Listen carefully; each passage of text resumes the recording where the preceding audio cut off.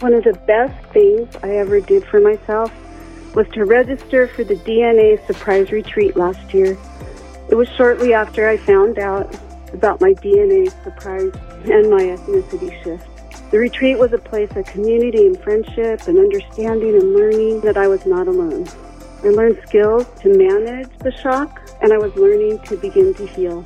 I was so surprised that many people were going through the very same thing or similar circumstances. I was surprised by the empathy and the care that I received. I was surprised in a lot of other good ways. Is there any way you can go to the retreat this year? I can highly recommend it in every way. Let your story begin. Let your healing begin. Whether you just uncovered your DNA surprise or you've been on this journey for a while, the DNA Surprise Retreat is for you. Registration is open now. Join us from September 19th through the 22nd, 2024, just outside of Phoenix, Arizona. You can reserve your space at dnasurpriseretreat.com. I'll see you there. The second you see the structure, you don't feel so horrible. You don't feel so horrible. Like, you don't feel like it's someone's fault, your fault, that you need to throw an egg at someone or punch someone in the face. The second that you can release that individual part and you can look at the structure and then you're like, I'm going to fight that. That's what I want to fight, right? Welcome to DNA Surprises, a podcast that delves into the world of unexpected DNA discoveries. I'm your host, Alexis Auersalt. In July 2021, my life took a surprising turn when I found out that I'm an NPE, a person who has experienced a non-paternal event. In other words, my biological father isn't who I thought he was.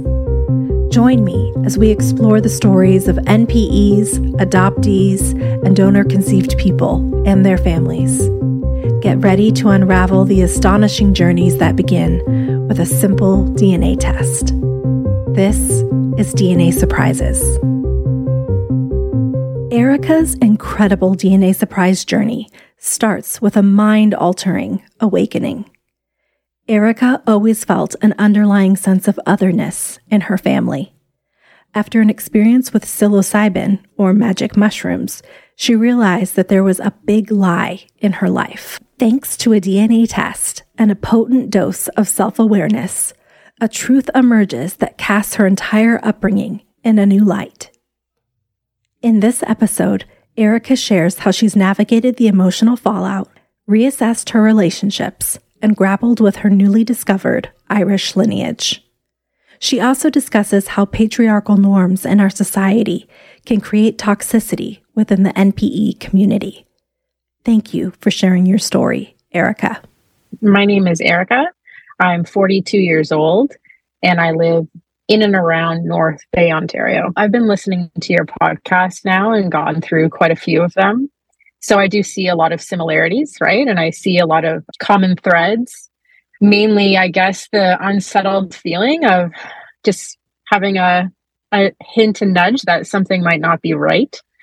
And my DNA story is kind of wrapped into that feeling. I think that's guided me up until today, and never really acting on it. Maybe a bit of cognitive dissonance, maybe a little bit of reckoning with reality.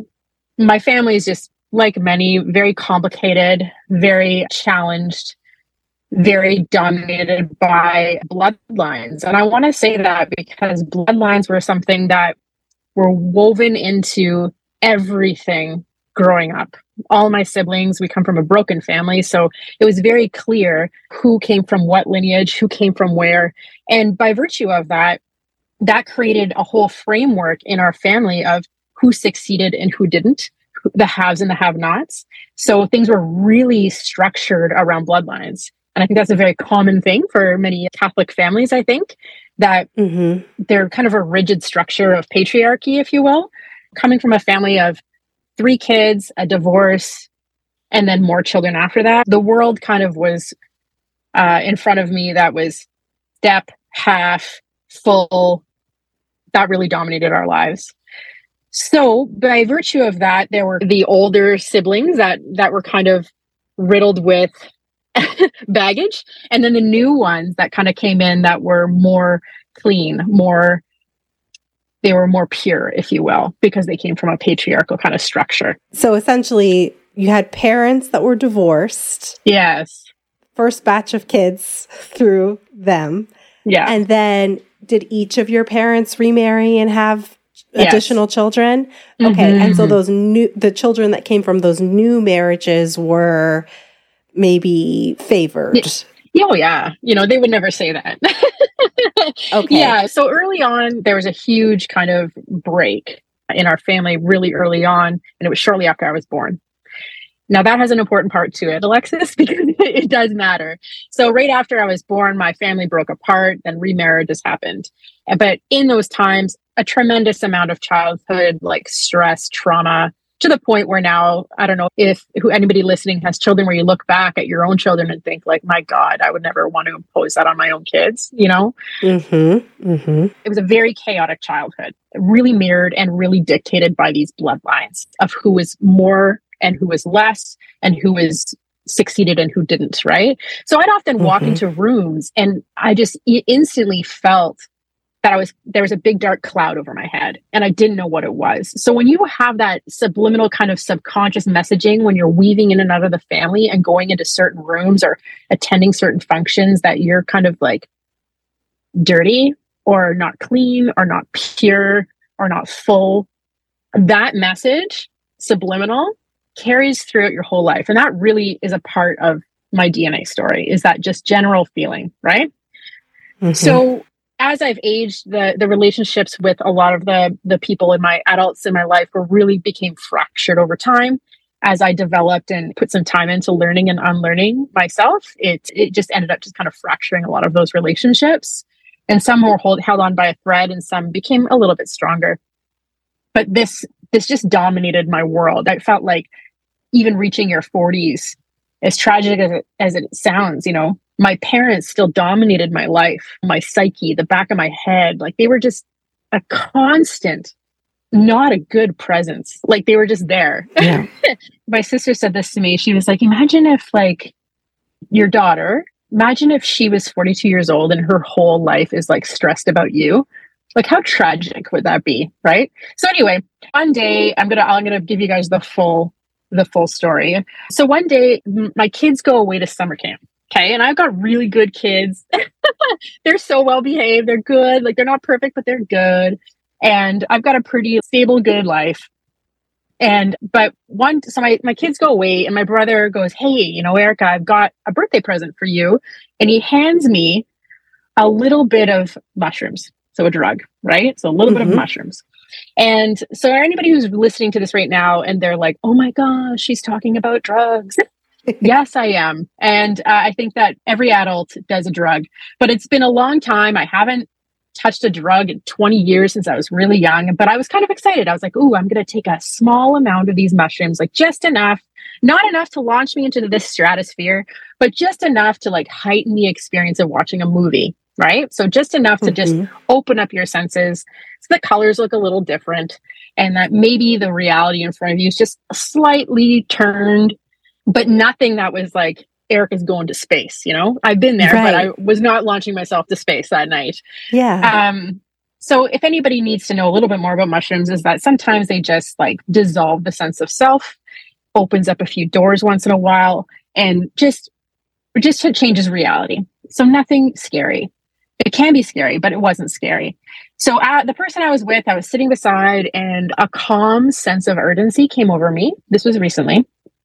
And I turned and looked at them and they were just laughing at the movie. And I was like, hey, I've got to tell you something. I think my whole life's a lie. Imagine being the other person and trying to relate to me. They're like, are you okay? Erika, what did you take too much? And I was like, no, I'm totally fine. And I was completely fine. If you were to see me on the street, I would have been completely fine. But I was like, I feel like my life is a lie. I feel like there's a dark cloud over me. And I feel like everybody knows this lie but me. And it has completely dictated my entire life. And I need to find out what this lie is. And so for the other person, they're like, oh no, something's wrong with Erika. but I wasn't wrong at all. Like, it was like all of a sudden something just cracked in the floodgate. Like, it just cracked. The whole foundation just went like a crack just went up it. And yeah, I felt, by virtue of the mushrooms, I guess, is that I felt like I figured it out on like a cellular level. Okay. Yeah, and but so, not necessarily what it was, but you just knew idea. There's a lie. There's a lie. My life is a lie. Okay. My life is a lie. My life is a lie. Everyone knows about it. And it has dictated my entire path, my personality, my politics, everything. Like, it's dictated who I am and where I am today. And I feel like the jig is up. I need to figure out what this lie is. And I need to figure it out now. Anyway, we watched a movie. And then the next day, I was like, I'm adding to cart. I am adding one of these DNA tests to the cart. That was the very next morning. So very next morning, I order this and kind of forget about it. I get it back, and then I send it along pretty in quick succession. I think that day, because I was very excited to find out if there was something hiding up here. And then I got the results back. And you know how long that takes? Just a little while, enough for you to forget about it, but then enough for you to be excited when it arrives. And so it arrives. I open it all up. I click on all the things. As many of you know, you look at the screen in front of you and it shows a circle. In the one I saw, a circle, and it broke my genetics in half. And I come from a very, like, my mom is straight from Ireland, like not straight from Ireland, but one generation removed, very Irish. But the screen was almost entirely green. Like, it said I was almost 100% Irish, right? And my dad does not have any of those roots. My dad's like, they're strong Danish roots. Like, I'm talking white, blonde, blue-eyed, very tall Viking man. And it just, I just couldn't compute it. As many other people show, it says, like, all the last names of my mom, very strong Irish lineage. And then the other side that said 100% Irish had all these mixed names that I never saw. And I was going through the weeds, right? I'm scrolling down, looking for one hint of Danish ancestry or anything. And I was like, well, I can't find anything.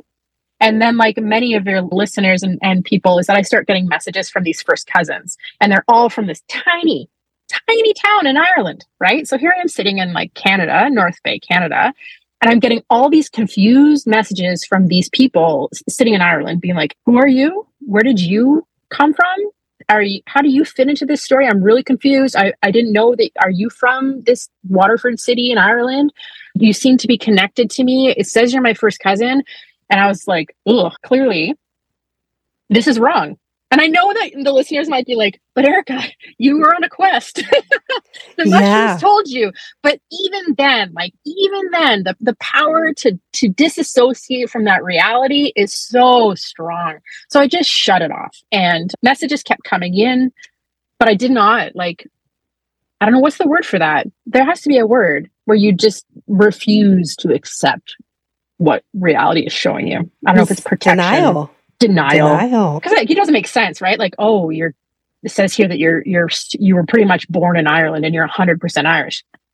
So I just left it. And about a month later, I go for lunch with my brother, who I'm quite close with, my younger brother, and by virtue of the bloodlines, my half brother, but he's my full brother. And we're sitting down for lunch together. And I'm super casually talking about, the past 2 months, and I'm looking down at my soup. It was the end of our lunch. And I was like, I did this DNA test and this is like crazy, but all the results said this. And can you believe it? Like, what are these things? Like, they must be ruining people's lives with giving them not right information. And no wonder people think that there's all these hidden secrets. Are they just making this stuff up? Right. And I'm looking down at my soup and I look up. And my brother is bawling, and he was like, "Erika, I know who your father is, who your biological father is, and it's this one man named John, and he's from Ireland, and it's common knowledge, and a lot of people knew about it, but no one told you.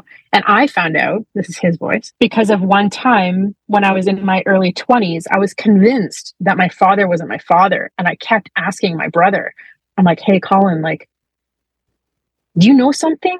Do you think that maybe my father's your father?" I couldn't fit in the box. I couldn't fit in there. So I started asking at around early 20s, and he asked his father, and his father said, "No, this is who her dad is.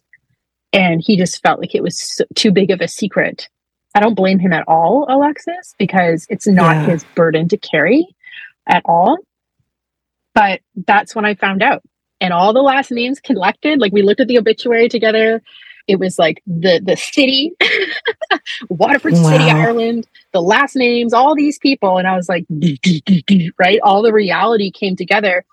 But to know that there's this whole culture, and I've heard you talk about the culture, but culture and world and reality, that my reaction was, I fucking knew it.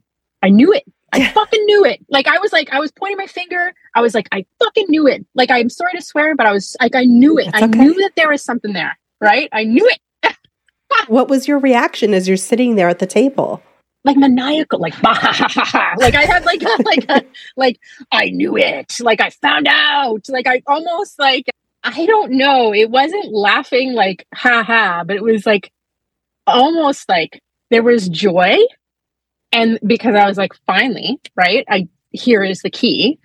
But there's also, you know, after that initial reaction of I knew it was so dark.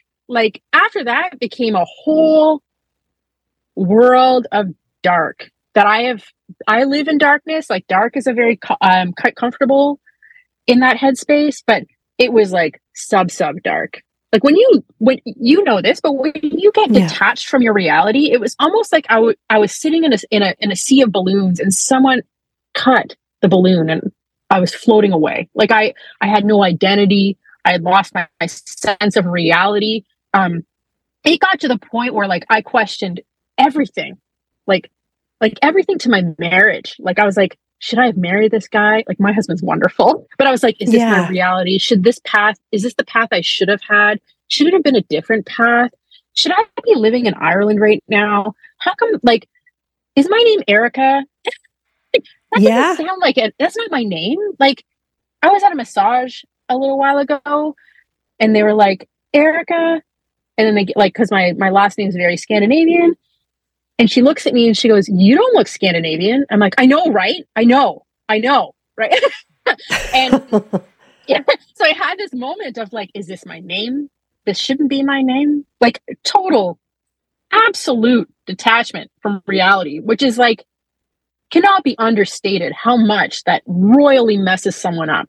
Like, scary. Royally messes someone up, right?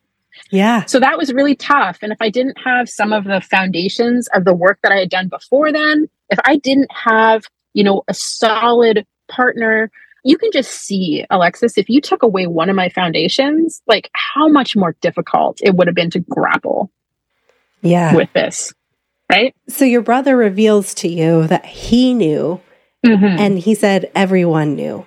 Who's everyone? Did all of your siblings know? The adults.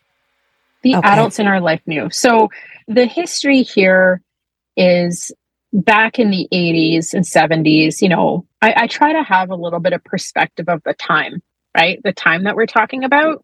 And I try to have perspective too. I work in like feminist organizing. I work for sexual violence assault centers. I have a lens of patriarchy and feminism here that, you know, sometimes in other DNA communities, it's why I'm actually don't really jive in some of them, because there is a layer of misogyny that I'm quite uncomfortable with, that I see threaded through a lot of these conversations. And I have a very nuanced look at this. Like, I don't care. Like, I know that humans are complicated, Alexis. Like, I know that. Like, I know that I don't have perfection.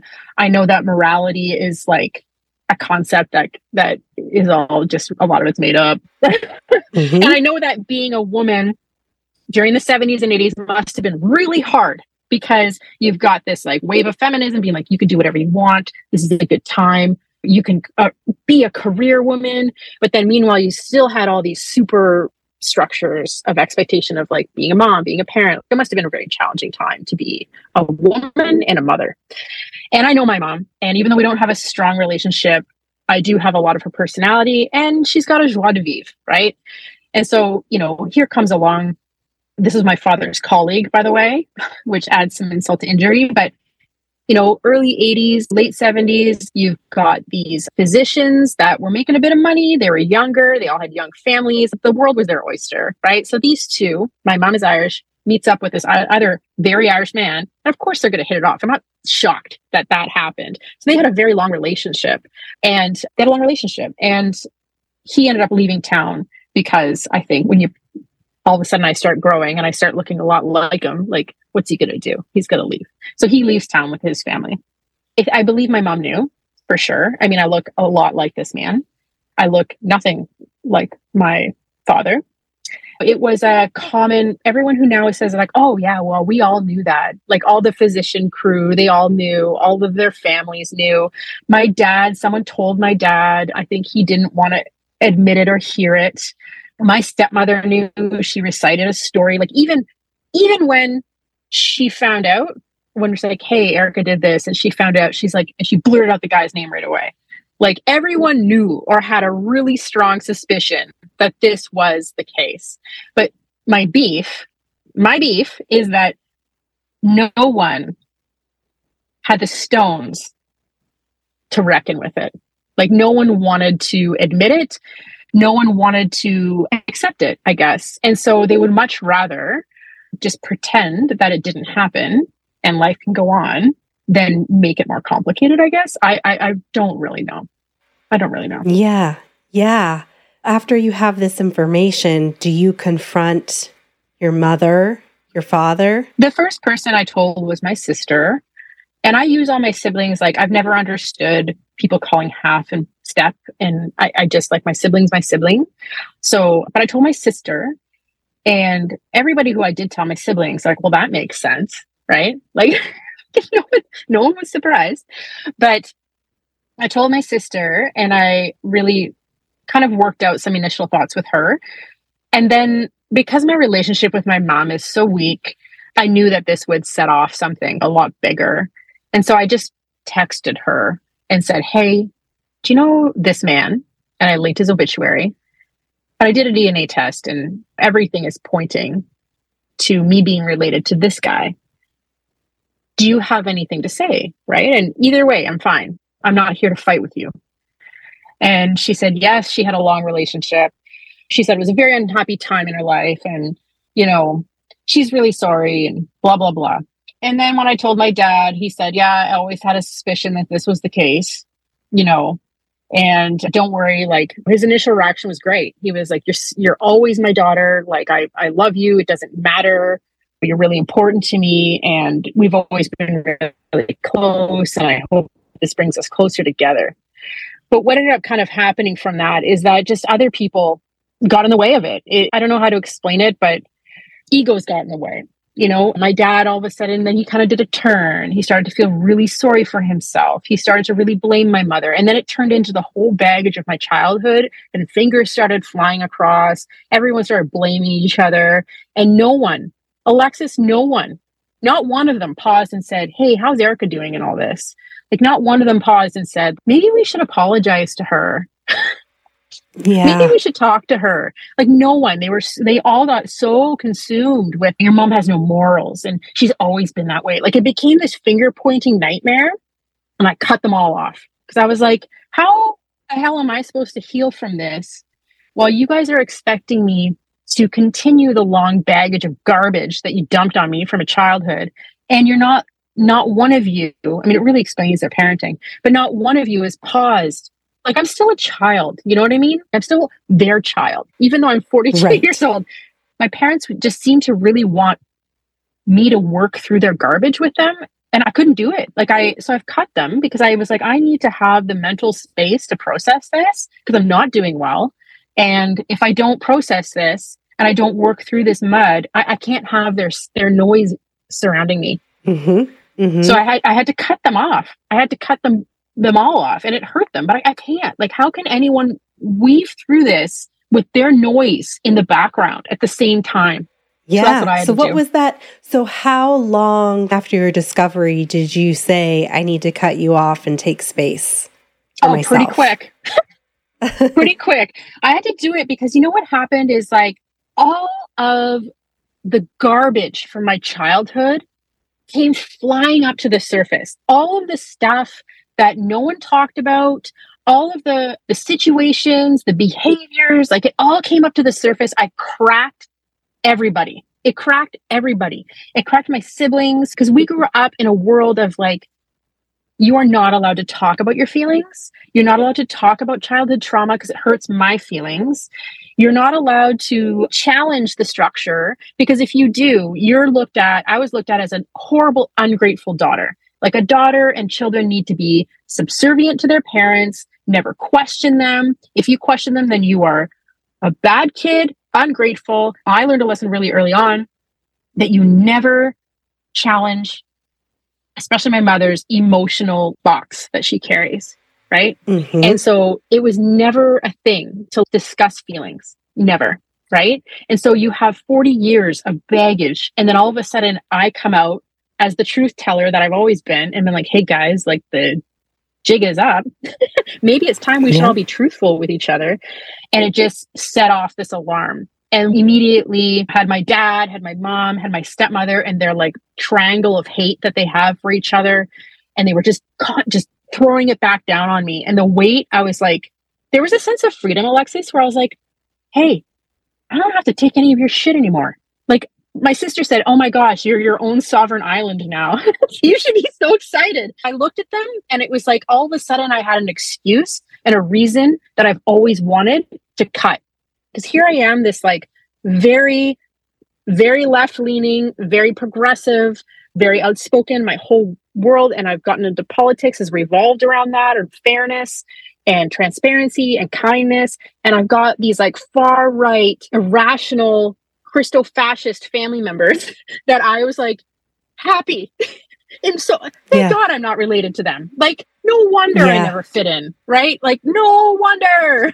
And so the ability to just be like, get away from me as I like sort this out was actually really welcomed. And I wasn't trying to be mean. It's just so, you don't realize like the bag you're carrying and how heavy it is until you put it down. Until you put it down. And then that's you're such a good way of putting that. Yeah. I'm so tired of it. It's like I was born with a backpack of rocks. Here, now go.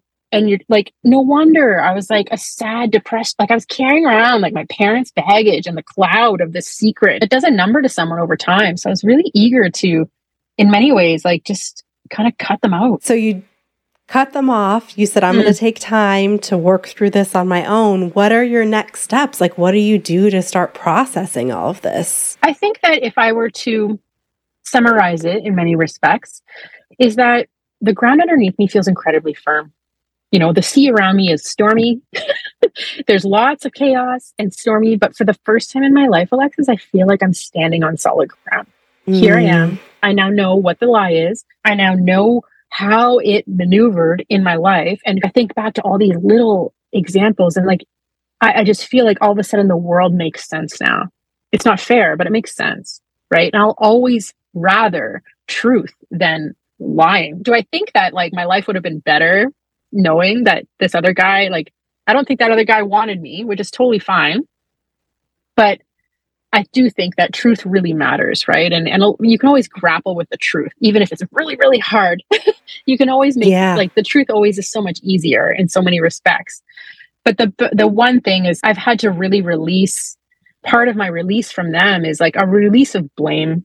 I don't have any interest in blaming anyone. I do have a lot of critiques for them when they knew how they handled it or what they did or didn't do.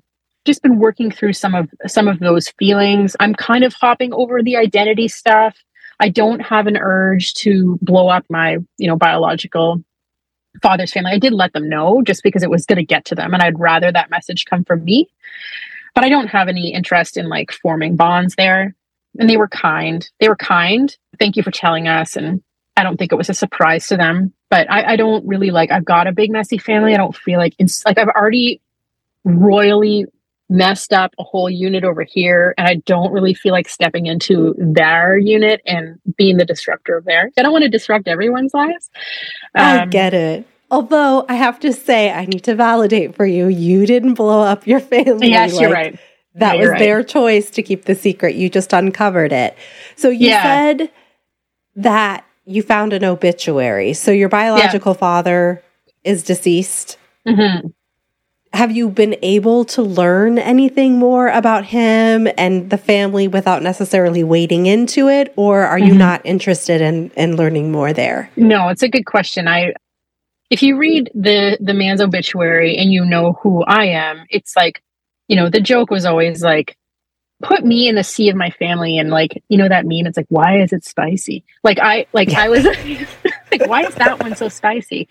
Yeah. But you know, when I read it, you can see that I'm not glorifying this man, because clearly he, like, you know, I'm not glorifying him. I'm just talking straight up about the like characteristics. So I grew up, I was a guide, an outdoor guide. So I did extended canoe and kayak trips, for example, up until my mid-20s. You know, always really drawn to being outdoors, always being with dogs, like always having these, like, I just had these threads inside of me. And I read this man's obituary, and it's like all me. Like the whole thing was like, loves to go on canoe and kayak trips, has canoed all over the world, never went anywhere without a dog, strong principles, like blah, blah, blah, blah, blah. And I was like, that, you just take out this man's name and insert mine, and it would have been the exact same obituary, right? It would have been the exact same obituary. Yeah. And so I sit back and think, I have a beef. I feel a sense that where my anger lies is when you remove someone's, I mean, I know also I'm white here, but like, so it's not super colonial, but when you remove someone's culture from them and then they reconnect with that,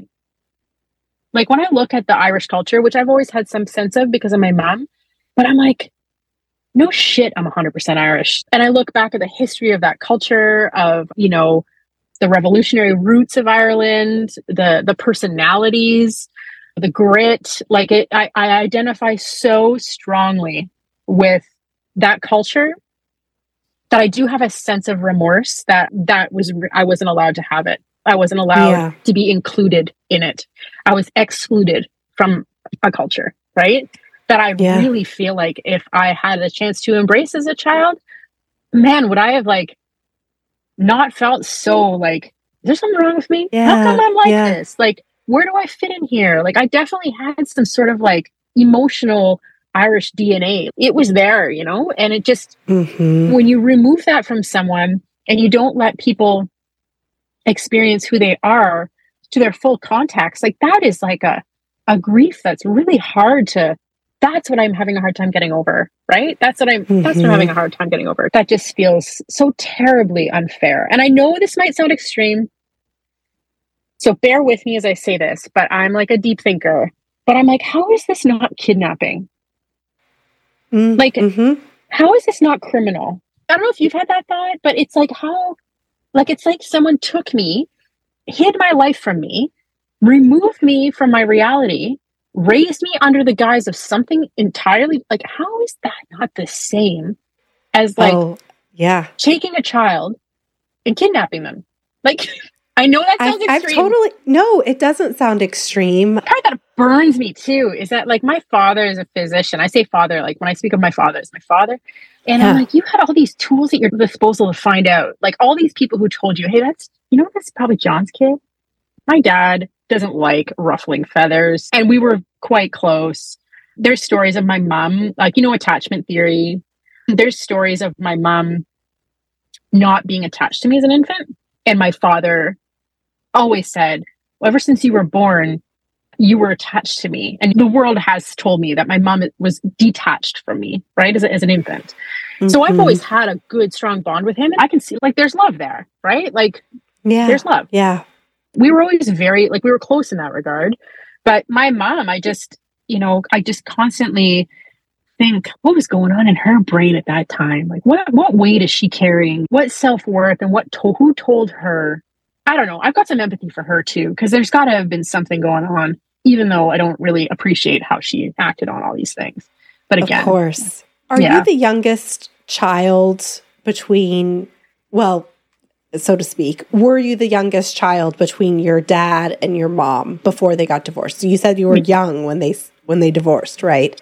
Yes. So I have two older siblings, and sadly, one of the sad outcomes of a traumatic childhood is sometimes family, like siblings break. Yeah. We don't spend a lot of time together. because I think we weren't able to rationalize a lot of the things that happened. But I do, there's an older sister, older brother, me, and then my mom had another relationship after that, had my younger brother Colin, and then remarried. And my dad had married someone much younger, polar opposite of my mother. My mom's pretty like, free-spirity, very fun, very outgoing. And he married someone, the polar opposite of her, very loyal, very much younger than him, very Catholic, very like happy to participate in the gender roles, never wants to work. Like she loves that structure. And so that's how things have played out. So there's 3 more kids happened and they were like blonde and beautiful and prized. Okay. I have a really strong memory of going over to their house, which always felt like you were a guest, going over to their house. And it was really early on at school. So, you measure your kids every single year. Mm-hmm. So they were measuring my 3 younger siblings for the beginning of school. So it was the first day of school. Let's line them up and we're going to mark the mark on the wall. And so everyone lined up and I go to line up and my stepmother goes, "Oh, this is only for this Anderson family. Only going to measure this Anderson family." And so I have to sit back and watch my younger siblings get like their milestones marked. Look at the message that it sends. Like, if we measure you, you're going to dirty up this wall. We don't want to even add your name to there. So that's how strong bloodlines were. Like, that's how strong they dominated my whole childhood, right? Yeah.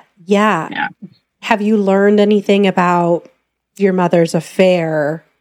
Did that contribute to the divorce? Or did they just divorce for other reasons? I think they had a hard go at the beginning of their marriage. They married young. I think they're compatible.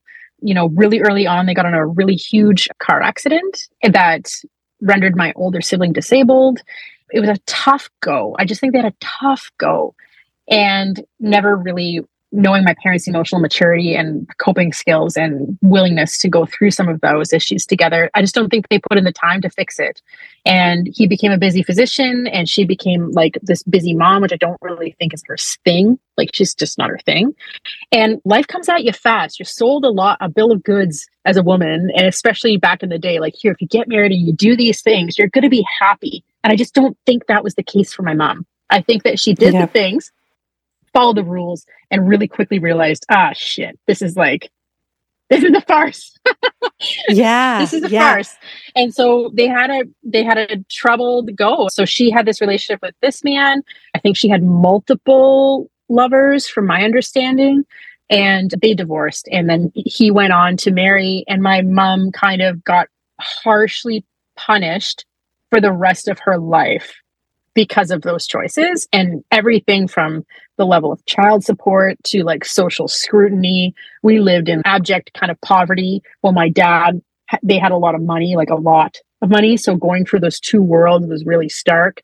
And it's not hard to zoom out and look at that from a lens of patriarchy and punishment, right?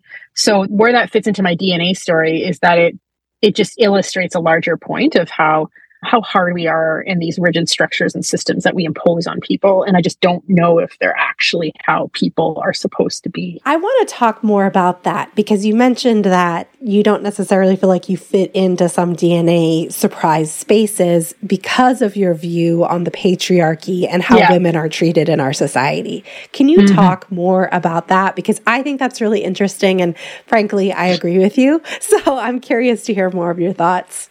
Mm-hmm.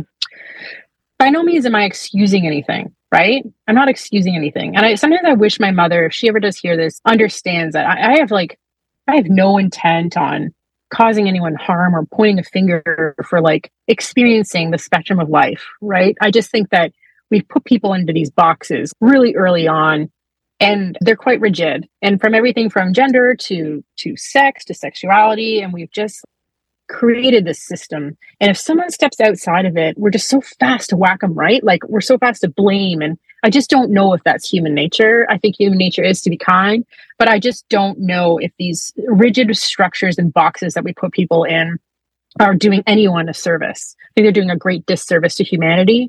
And I think they're quite unkind.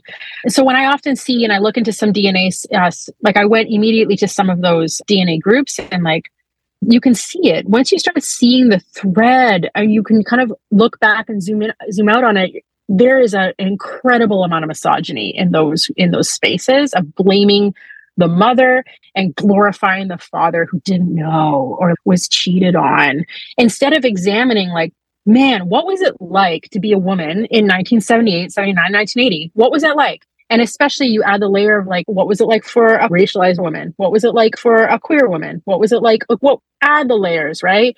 And yes, like, from the grander scope of things, you know, my mom was white, married someone who had some money. So there was definitely some far greater advantages and privileges, but you can see it. You can just see the role of patriarchy in there. You can see the blaming. You can see people, and I cornered my mother. Like, imagine just for a moment, it doesn't take much. Imagine being in an unhappy marriage and you just like want just for a slice to feel some joy. Can I blame anyone for that? Absolutely not. Does that mean I'm like, everyone, free love? Like, everyone hurts your family. I'm not saying that. I'm just saying that, you know, a little bit of humanity, to look back, zoom out, look at structures, look at how we treat women, look at how we treat racialized women, look at how the expectations, the unbelievable expectations that we put on them. And can you blame them for stepping outside of the lines once in a while? Absolutely not. Because I do the exact same. I would, you know, and a little bit of grace there. Do I think my mom's perfect? Obviously not. We don't have a relationship today. But, you know, do I have some, you know, empathy for that time? I think it would have been a really challenging time. I just think that we are sold an interesting bill of goods as women. And we're promised that, you know, do these things and life is going to be the exactly, you should be happy. And when it turns out to not be that way, you don't really have a lot of options. So yeah, I can't be in those spaces. I can't be in the MP spaces because I can see it. It shoots out like a sore thumb for me. Yeah. Thank you for sharing that. Thank you. Because I think that that's a conversation that isn't really had. And I hope that we do start to have those conversations more as more people join this community. I think that compassion piece is just really important. You know, we don't have to agree with the choices that were made, but I think it's important to look at it holistically and not just from that, patriarchal view of bad woman, basically. Yes. Yeah. You know, and my ultimate motto is I try not to be hard on individuals, and I try to like be hard on the system. Don't be hard on individuals. And that's something that, you know, guides me in everything, the policies I make and the things that I do. And the shame, right? The shame. We are sexual beings. Women hold a lot of beauty and power in our sexuality. Do I care who anyone had a relationship with and felt a shred of maybe love and compassion and maybe passion with? No, I don't. I don't blame my mom for that at all. She doesn't think that, but I don't. But what I do have some sharp criticism of is not telling me the truth and hiding it and keeping that from me because of, again, the system of the patriarchy, right? What's next for you in your journey? What do you see yourself doing to either connect more with your Irish heritage or just to, you know, take care of yourself as you navigate this? I explored looking at things like therapy, right? I need a therapist who like will go into the dark spots of structures with me and like philosophical thinking, because that's where the issue lies. But I haven't been able to find that. But I would be interested in finding someone who can be able to deconstruct that a little bit more. Anything that I've ever experienced that is wholeheartedly crap, and I've been in the darkest spot, when I come out of it, like I do so much good work. Like when I come out of my darkness, which darkness to me is I exist in it. I'm 50% happy and 50% sad on any given day since the day I was born. You know, I've always been sad, and sadness has been a tool for me. And I know that's not always the case for everyone, but my sadness has taught me a lot. I sit in it. I go, okay, let's feel this. And it makes the world, people around me uncomfortable, but I feel my sadness. I really feel it. And so I've allowed myself to really feel sad. And so I can explore that. So I'm continuing to feel sad. And then other things, you know, I'm exploring, figuring out how to maybe connect with some Irish heritage. I've kind of leaned on learning a lot more about Irish revolutionaries, the socialist Irish, and maybe going there just to not to connect with his family, but just to put my feet on that ground, on that earth, I think would be an important part of the next step.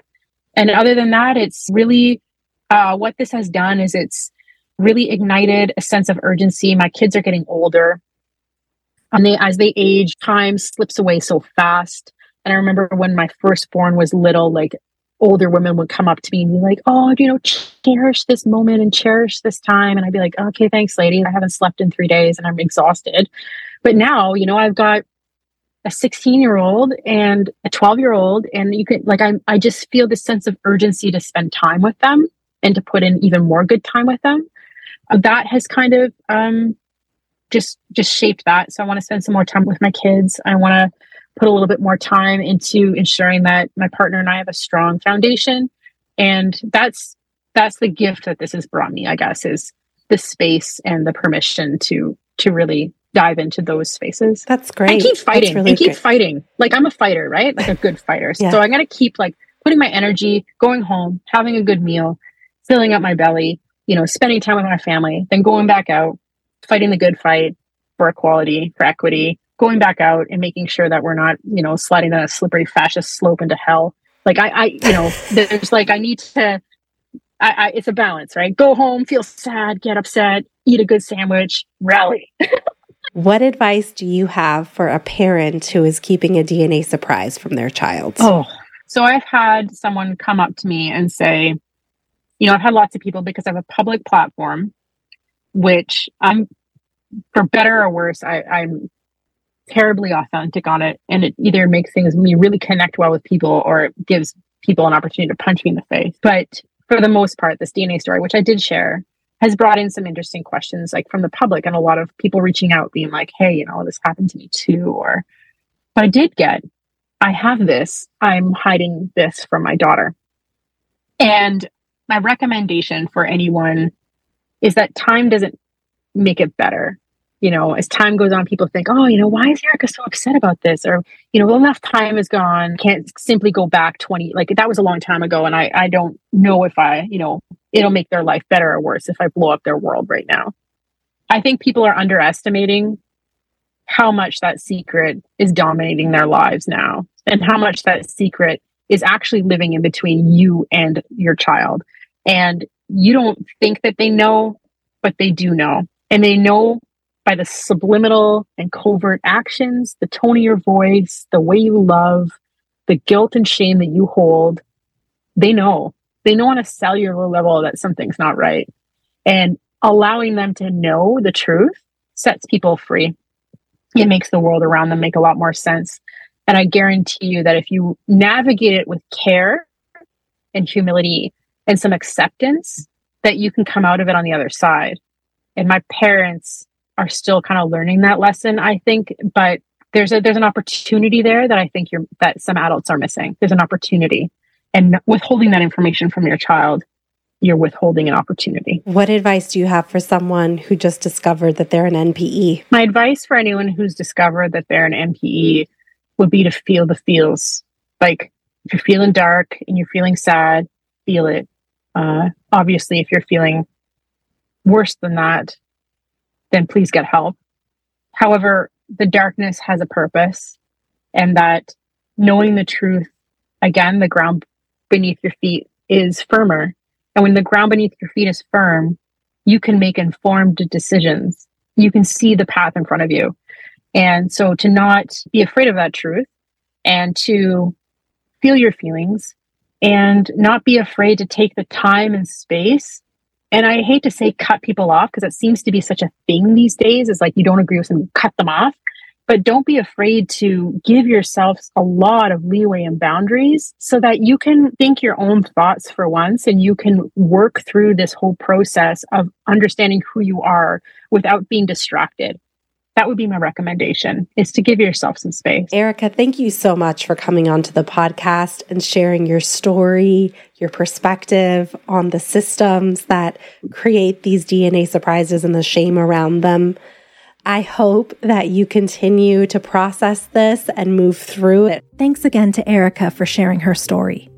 If you have a DNA surprise story that you'd like to share, please visit DNAsurprisespodcast.com. Until next time, this episode of DNA Surprises was hosted, produced, and edited by me, Alexis Auersalt. It was mixed and mastered by Josh Auersalt of Siren Recording Studios.